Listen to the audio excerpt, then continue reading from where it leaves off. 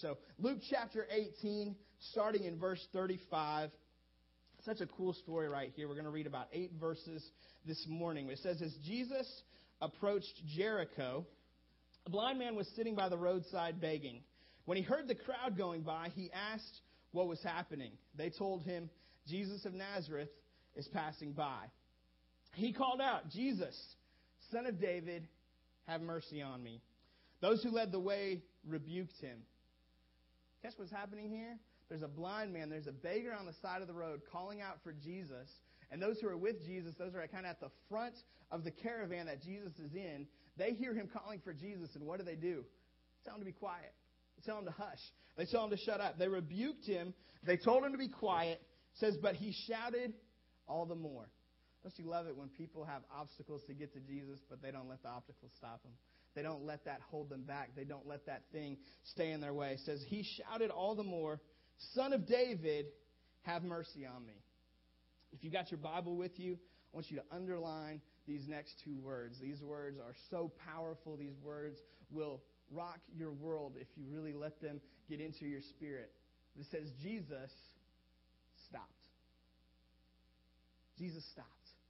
Oh, I love that. It's so challenging. We're going to dive into that this morning. It says Jesus stopped, and he says he ordered the man to be brought to him. When he came near, Jesus asked him, what do you want me to do for you? Wow. What do you want me to do for you? That's so good. So I was preparing for this message. This has been a message that's been on my heart since the beginning of March. As I've been looking at this and reading this passage and meditating on it, I've asked myself the question, how would my marriage look different if that was my response? How would my relationships look different if that was my automatic natural response? How would my leadership look different? How would my ministry look different? How would my church look different? How would my friendships look different if my natural response to people was, what do you want me to do for you? Such an incredible question. I believe that question can change a life. I believe that question can change a city. I believe that question can change a generation. If we, as God's church, got that into our spirit, that we would ask the very simple question, what do you want me to do for you? How can I help you? How can I invest in your life? How can I make a difference for you? The man answered him. He said, Lord, I want to see. Such a massive request. Such a big thing to ask. He says, Lord, I want to see. Verse 42, Jesus said to him, receive your sight. Your faith has healed you. Immediately he received his sight and followed Jesus, praising God. When all the people saw it, they also praised God. Reading to you today out of the NIV, the 1984 edition. If you come to City Church on a regular basis, this is the edition, the translation that we read from primarily. Every once in a while, we'll read from a different translation, and if we do, I will usually let you know, or we'll kind of have a note of it on the screen. But in the NIV 84, which is the primary translation we use, it titles this section in Luke chapter 18, starting with verse 35, a blind beggar receives his sight. That's the title of this passage. And this same passage occurs in Mark chapter 10, the same story, the same miracle. And Mark actually gives us a little bit more detail about this guy. He actually tells us his name. And in Mark 10, they tell us that his name is Bartimaeus, son of Timaeus. And so Bible scholars and kind of American church culture anyway, we've come to know this man as blind Bartimaeus. And this is the story, the miracle of blind Bartimaeus receiving his sight. Just to give you a little context of what's going on here, it says that Jesus is approaching Jericho. Well, Jesus is on a mission. He's on a trip. Really, he's on a road trip. It's a 15-mile trip, which may not seem that much to us, but this is 15 miles on foot. And he's headed to Jerusalem for the Passover. In fact, the whole Passion Week of Jesus' life, the week that we are so familiar with, those last 7 days that he was on earth before he was crucified, he is entering into that week. He is coming to Jerusalem to celebrate the Passover, to take the feast that celebrated God's protection for the Israelites in Egypt when the angel of death passed over their homes and did not take their firstborn sons during the plagues. He's about to celebrate that with his family, with his friends. He's about to take that feast and glorify God. And not only that, he's going to institute the ceremony of communion.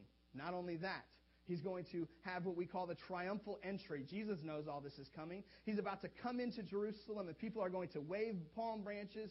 They're going to worship him. They're going to shout, Hosanna, Hosanna, blessed is he who comes in the name of the Lord. He's about to be this huge figure and have so many incredible things going on in his life. And then in a few days after that, he's going to be crucified, has experienced the most horrible, excruciating death imaginable, died for your sins and for mine. And with all this going on, Jesus is on a road trip heading to Jerusalem. And he's coming up to Jericho, which is a few miles away from Jerusalem. And it's like the caravan is increasing as he goes. As he goes 1 mile, more and more people join. As he goes 2 miles, 3 miles, 5 miles, 9 miles, the crowd keeps getting bigger. And it's getting bigger basically for two reasons. One is Jesus by this point is basically a celebrity. He's been on a tour of the countryside for 3 years, healing people, casting out demons, feeding the hungry, taking care of so many things, even raising the dead back to life.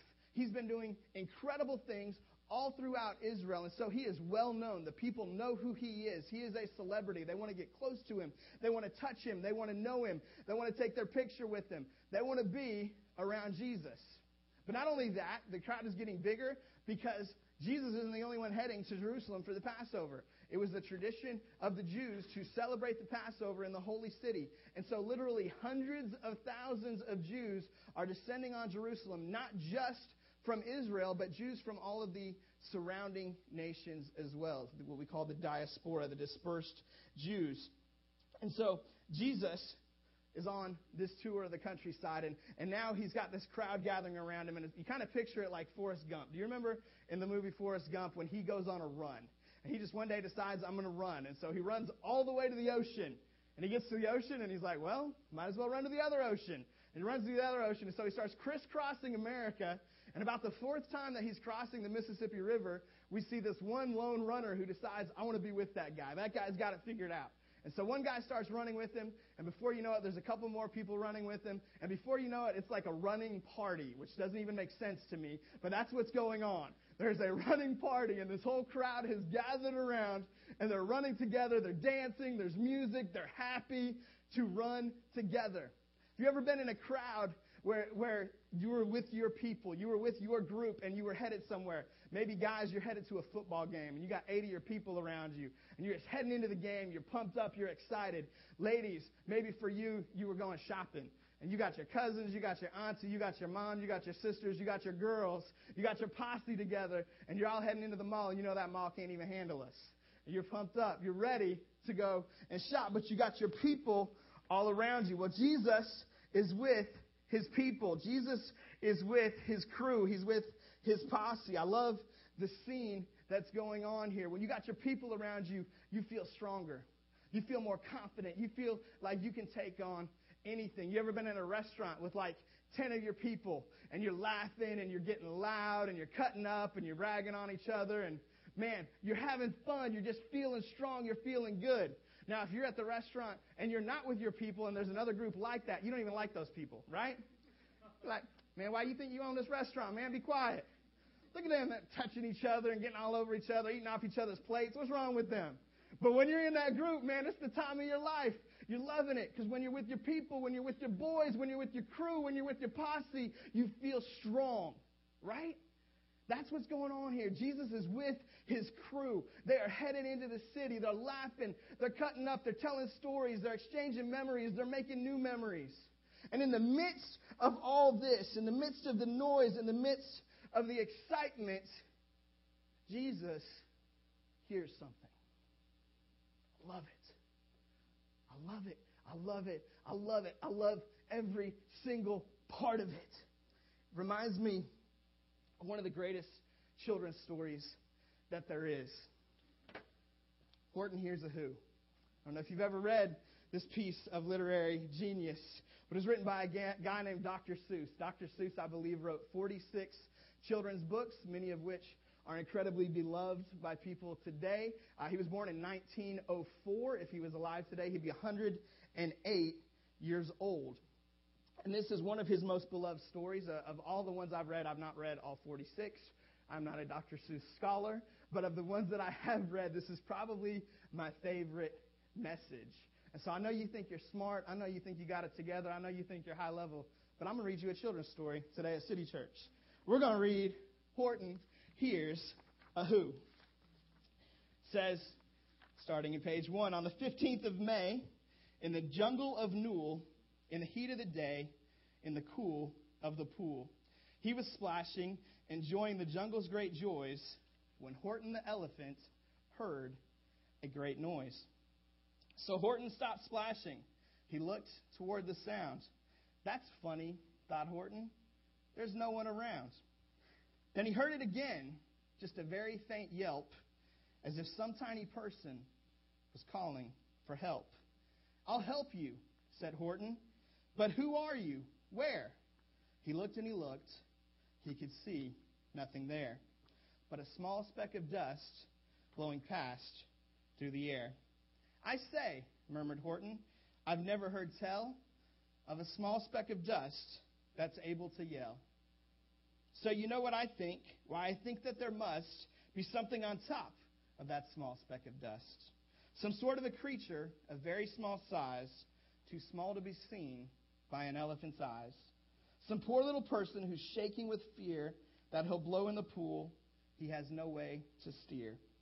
I'll just have to save him because, after all, a person's a person, no matter how small. Humph, humped a voice. 'Twas a sour kangaroo, and the young kangaroo in her pouch said humph too. And if I'm mispronouncing humph, I apologize. Not familiar with that one. Why, that speck is as small as the head of a pin. A person on that? Why, there never has been. I know there's a person down there, and what's more, quite likely there's 2, even 3, even 4. Quite likely a family for all that we know. A family with children just starting to grow. So please, Horton said, as a favor to me, try not to disturb them. Just please let them be. Through the high jungle treetops, the news quickly spread. He talks to a dust speck.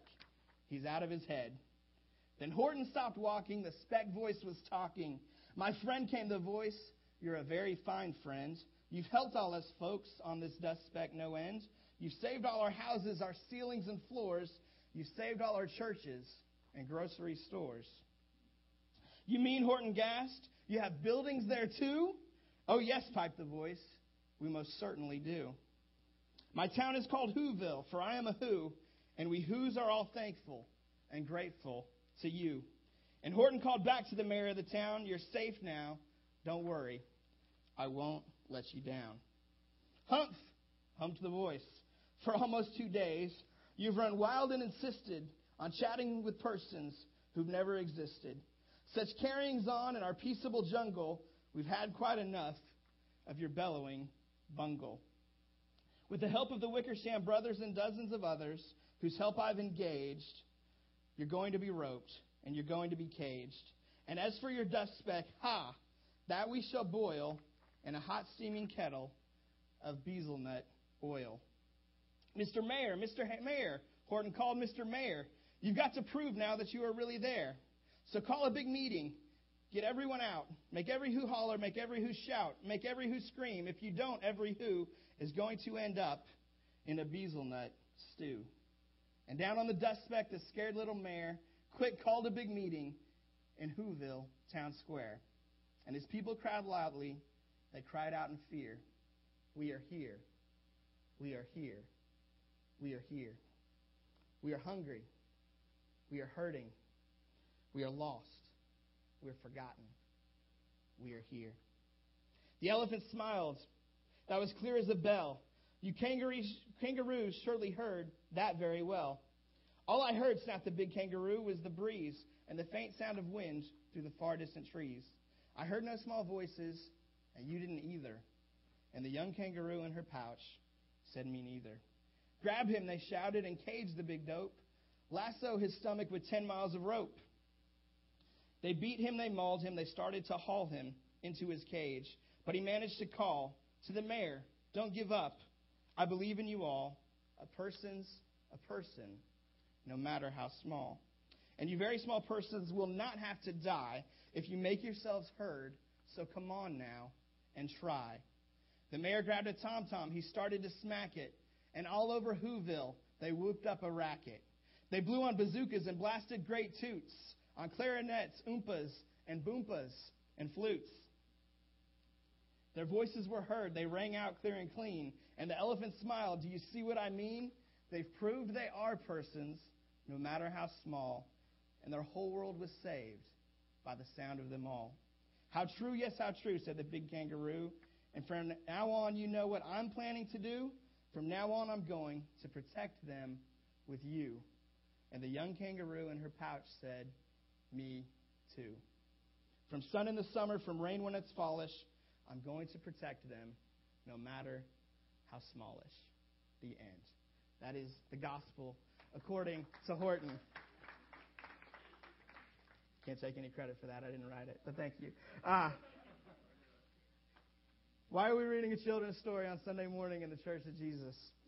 Well, I see a lot of similarities between this story of Jesus on the path to Jerusalem, hearing a faint voice over the crowd, and the story of Horton, hearing this voice of the tiny, this voice of the overlooked, this voice of the forgotten. I love Horton's theme statement here, that a person's a person, no matter how small.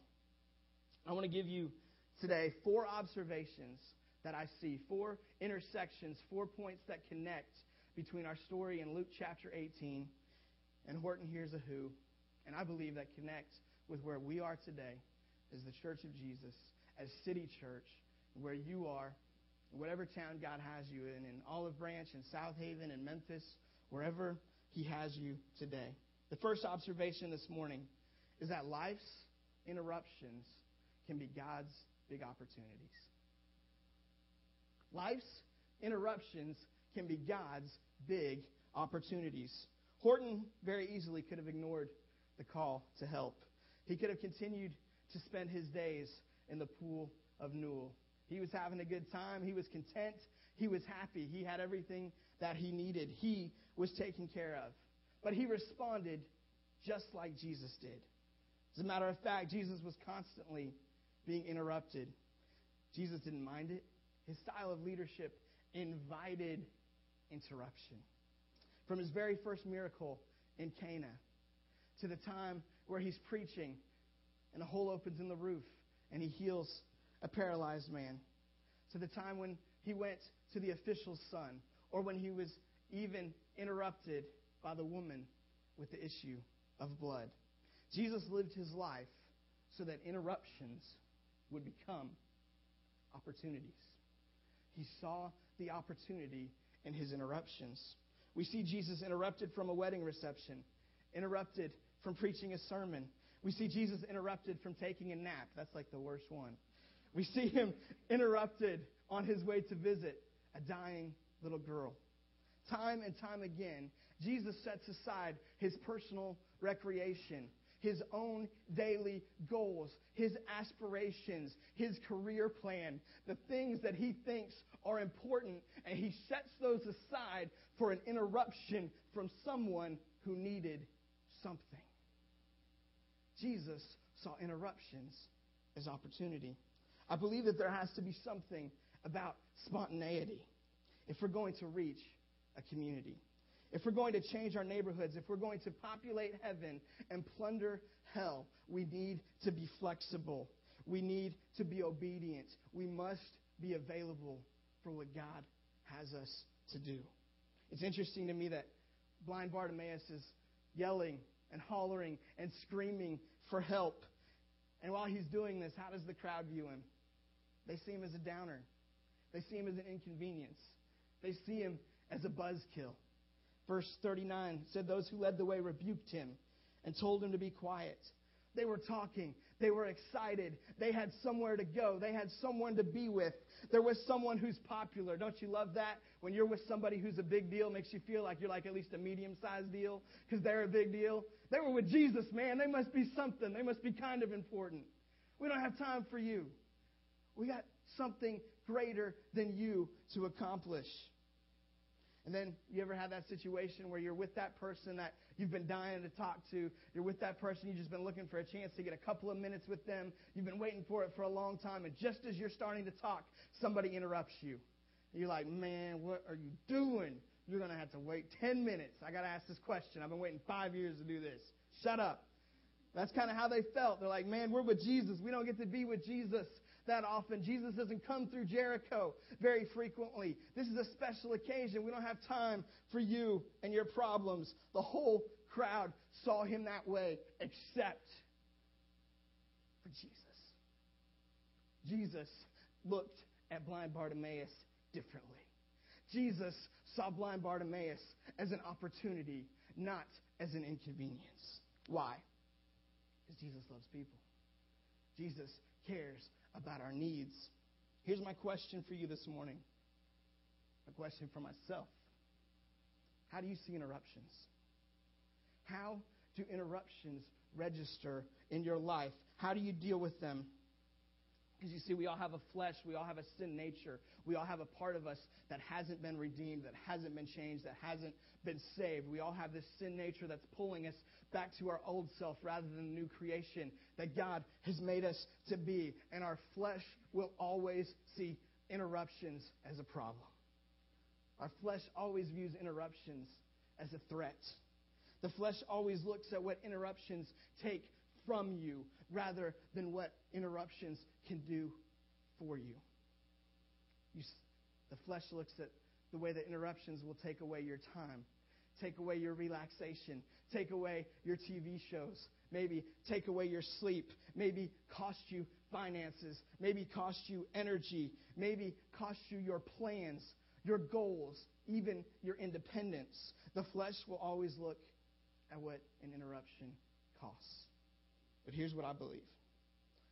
I believe that every one of life's interruptions, behind every one of life's interruptions, is the opportunity to do the work of God.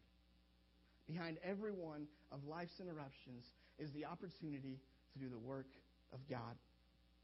It's a true statement, but it's a tough statement. It's a cool statement, but it's a costly statement.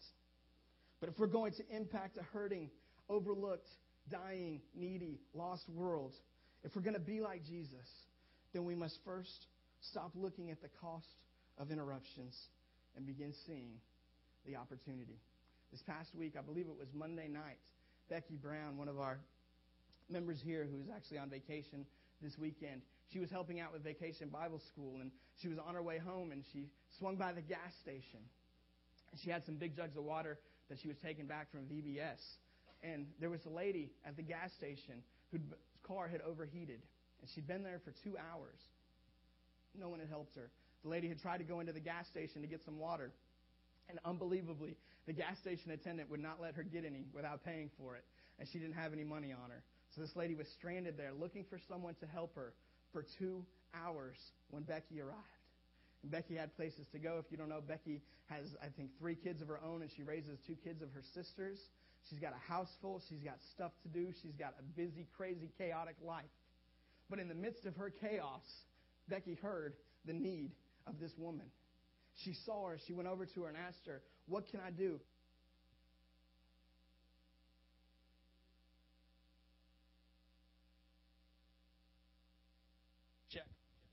Check. All right. We'll go with this. So Becky went and she asked this lady, "What can I do to help you?" Got a little echo going. She said, "What do you need?" And she said, "I just need some water." The simplest, most basic elements of life.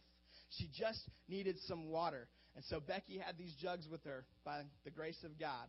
I believe God sent Becky to that gas station. And she said, "Man, I'd love to help you." And so the lady's like, "Why are you carrying around jugs of water with you? Who does this?" And so she got to tell her about the Vacation Bible School. She got to tell her about City Church. She got to invite her to come to church with her. She got to be a blessing in this woman's life. Why? Because she didn't view the interruption as an inconvenience. She looked at the interruption as an opportunity to do the work of God. We've got to have that mentality. Second thing we observe in this story is that no one is too little or too small for God's attention. I want you to remember that as you grow in your walk with God. I want you to remember that wherever God takes you, wherever you go, no one is too small for God's attention. Horton hears a who, but Jesus hears you. Oh, aren't you glad that he hears you? Aren't you glad that he hears your cry? I love this scene by the roadside with the crowd and all the voices. It seems like they're just getting louder and louder and louder. Any of you parents have a kid like that? Kid tries to get your attention, and if they don't get it, they just get louder and louder until they do. It's like, Mama, Mama, Mama, Mama! Have you ever heard that? Why do they got to get louder? Because they feel ignored. Because no one's noticing them. Because no one's recognizing their need. And blind Bartimaeus felt the same way. He's like, Jesus! Jesus! Jesus! Jesus! Hoping and praying to finally get noticed. Hoping and praying that somehow, some way, his need could get met. And the crowd keeps telling him, shh, hush, be quiet. You're not that important. But he continues to strive for Jesus' attention. And Jesus hears the speck of dust on the side of the road. Above the noise of the crowd, above the noise of his success, above the noise of all the attention, above the noise of his plans, above the noise of his relationships, Jesus is drawn to this faint, small voice of the neglected. Why? Because no one is too little or too small for God's attention. Jesus notices every single one. And what does Jesus say? He says, what do you want me to do for you? How can I bless you today? What can I do to serve you, blind Bartimaeus? And the man says, Jesus, I want to see. I want to see. He says, every day I sit here by the side of the road and I hear traffic going by. I hear people going to Jerusalem with plans to go to the market, with plans to sell things, with plans to buy a new donkey. I hear their feet shuffling. Every day they're passing me. They're going by with places to go and people to see. They're headed to celebrate the Passover. They're going to the feast. And here I am on the side of the road. I don't get to go. I get left out. I don't get to see what's going on. I don't get to be a part of it. I'm tired of living in this darkness. I'm tired of being neglected and abandoned. Jesus, can you please help me to see? And Jesus responds. I love how in the very beginning in Genesis 1:1 or Genesis chapter 1, God says, let there be light. And here, fast forward so many thousands of years, and Jesus says, let there be light. One more time in the life of this individual. And in that moment, blind Bartimaeus ceases to exist, and seeing Bartimaeus starts to exist. Everything changes in that 1 second. His entire life, his entire existence. He was just a beggar, even though he was just alone, even though society ignored him and the crowd shunned him and everyone didn't have time for him. Jesus heard his voice. No one is too little or too small for God's attention. Horton hears a who. Jesus hears you. And God cares about the smallest and most insignificant among us. Third thing we see here. It's very basic. You've heard this a million times in your life, but sometimes we got to hear it again. Number 3, action speaks louder than words. Action speaks louder than words. Think about the disciples. The disciples are saying all the right things, right? Like, Jesus, we'll follow you. We want to be just like you. We want to do whatever you say. Jesus, we just want to touch people. We want to make a difference. They're saying all the right things. And yet here they are with Jesus, and an opportunity presents itself. And what's their reaction? We don't have time for you. We want to be with Jesus.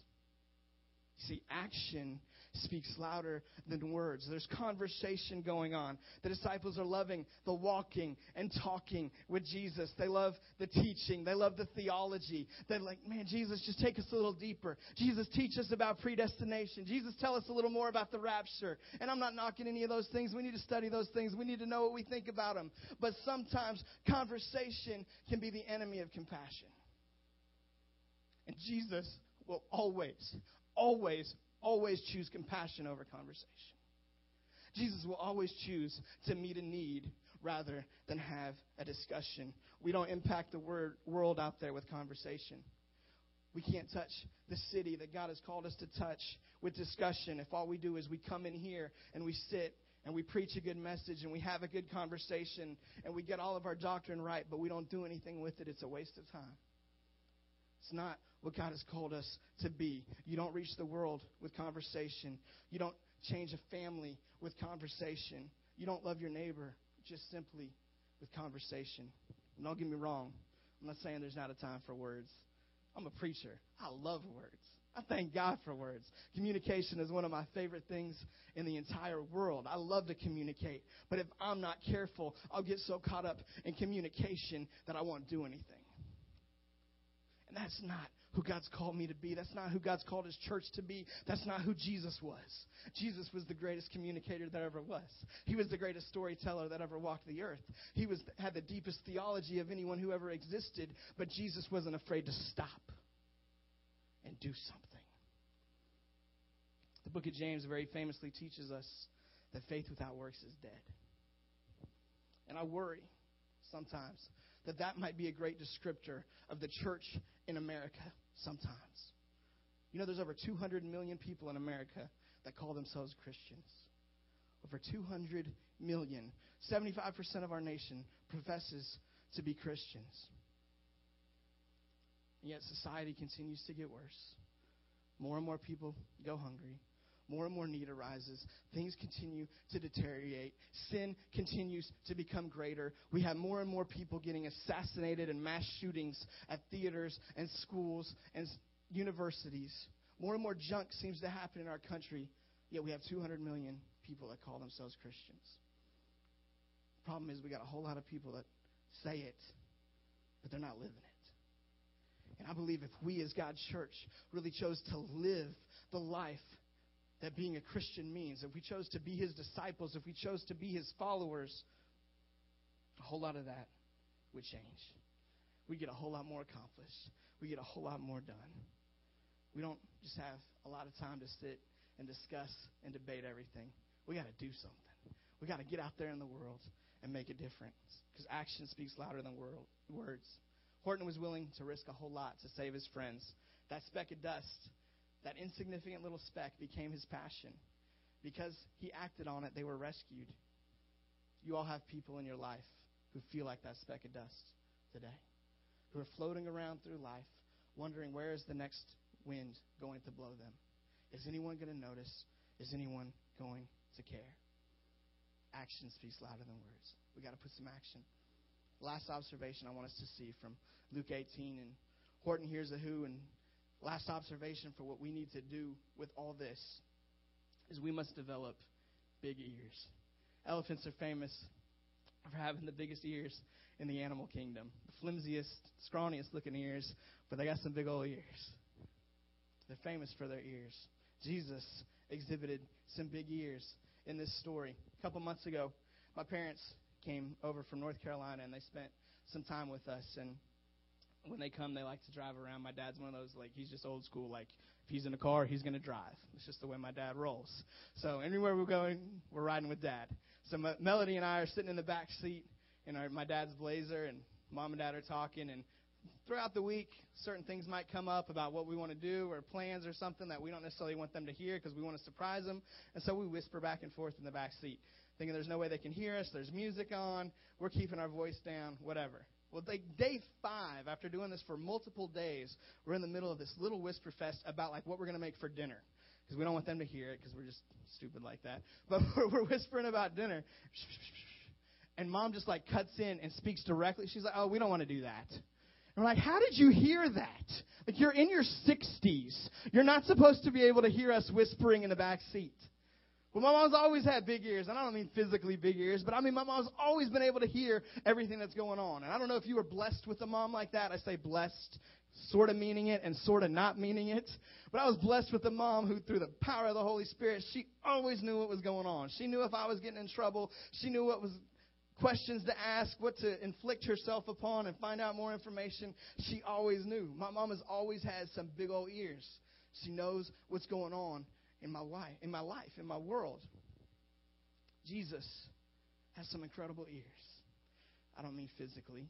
I mean his ears were tuned to the smallest voice, to the smallest need, to the most insignificant, most overlooked person on the side of the road. Praise God that he's got big ears today.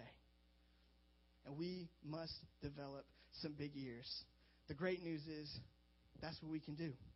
We can develop big ears. We can invest our time, our talent, our treasure to help those little specks of dust, those blind Bartimaeuses in our world that are crying out for someone to notice, for someone to care. You can give a kind word. You can serve. You can get involved. You can embrace the interruptions of life and seize the opportunities that God gives you to impact your world. You can develop big ears. Maybe you're here today and you say, no, I can't do that.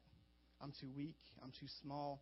I'm not valuable enough to impact somebody's life. Here's what I want you to know. 1 Corinthians chapter 1, verse 27 tells us that God chooses, not just uses, but God chooses the weak things of the world to shame the strong. If you say you're too weak today, I say you're right where God wants you to be. See, because it's not through our power. It's not through my power. It's not through your ability that we impact the world anyway. It's through the love of Jesus Christ living through us and shining in our lives. You can make a difference. Maybe you're here today and you feel like you're the speck of dust. Maybe you feel ignored, forgotten, misplaced. Maybe you feel endangered, threatened. You fear what tomorrow could bring. If that's you today, I want you to know Jesus hears you. Jesus hears your need. Jesus hears your concern. Jesus' ears are big enough to hear your cry. Jesus knows what you're struggling with. Jesus is not ignoring you. He is not abandoning you. In fact, I believe if you're here today and you feel like that speck of dust, I think that Jesus is making his way to the side of the road towards you right now. I believe he's speaking to your heart. He's wooing you, and he wants to help. He wants to be involved. If you would, bow your head and close your eyes as we wrap up today. If you are here today and you don't know Jesus, I want you to know that he loves you. He cares about you. He wants to know you. He wants to be in your life. He wants to save you from your sin, but he wants to empower you to live for him. If that's you today, I want to give you a chance to know this Jesus who died for your sin, this Jesus who made it possible for you to spend eternity with God the Father in heaven. If that's you, with every head bowed, every eye closed, I want to pray with you. If you would just slip up your hand and say, yeah, that's me. I want to pray. I want to give my life over to Jesus. I want to follow him. I want to be like him. Praise God. Praise God. Second question, if you're here today and you just feel like that speck of dust today, and you've got some kind of need, you've got some kind of concern, you feel like blind Bartimaeus calling from the side of the road, and you feel like no one notices, no one hears, I want you to know that Jesus notices and that Jesus cares. But I want to pray with you and pray for you this morning. If you would, just slip up your hand and say, that's how I feel this morning. I just feel ignored and overlooked. I see your hands. Anyone else say, count me in on that prayer. Hands all over this room. Who else? Say, yes, that's how I feel today. Praise God for your honesty. I respect that so much. Father God, you see every one of these hands. God, you know the hurts of these people, Lord. I don't know what it is that's caused them to feel this way. God, I don't know what's caused their life to fall apart or what's caused them to not have someone there who's meeting their needs, God. But I know that you love them. And, Lord, I know that your promise is you will supply all their needs according to your riches and glory. And right now, God, I pray that you would touch them emotionally. God, I pray that you would bind up their broken hearts. Lord, I pray that you would give them wisdom if there's something they need to do to get out of the situation. God, I pray that you would put someone in their life to encourage them, someone in their life to support them, someone in their life to be there with them. God, I just ask that they would sense your Holy Spirit all over them. God, that you would give them the peace that passes understanding, even in the midst of the storm, even in the midst of their problem. Lord, that you would just assure them that you are with them. We thank you that you are. In Jesus' name, everyone said, amen.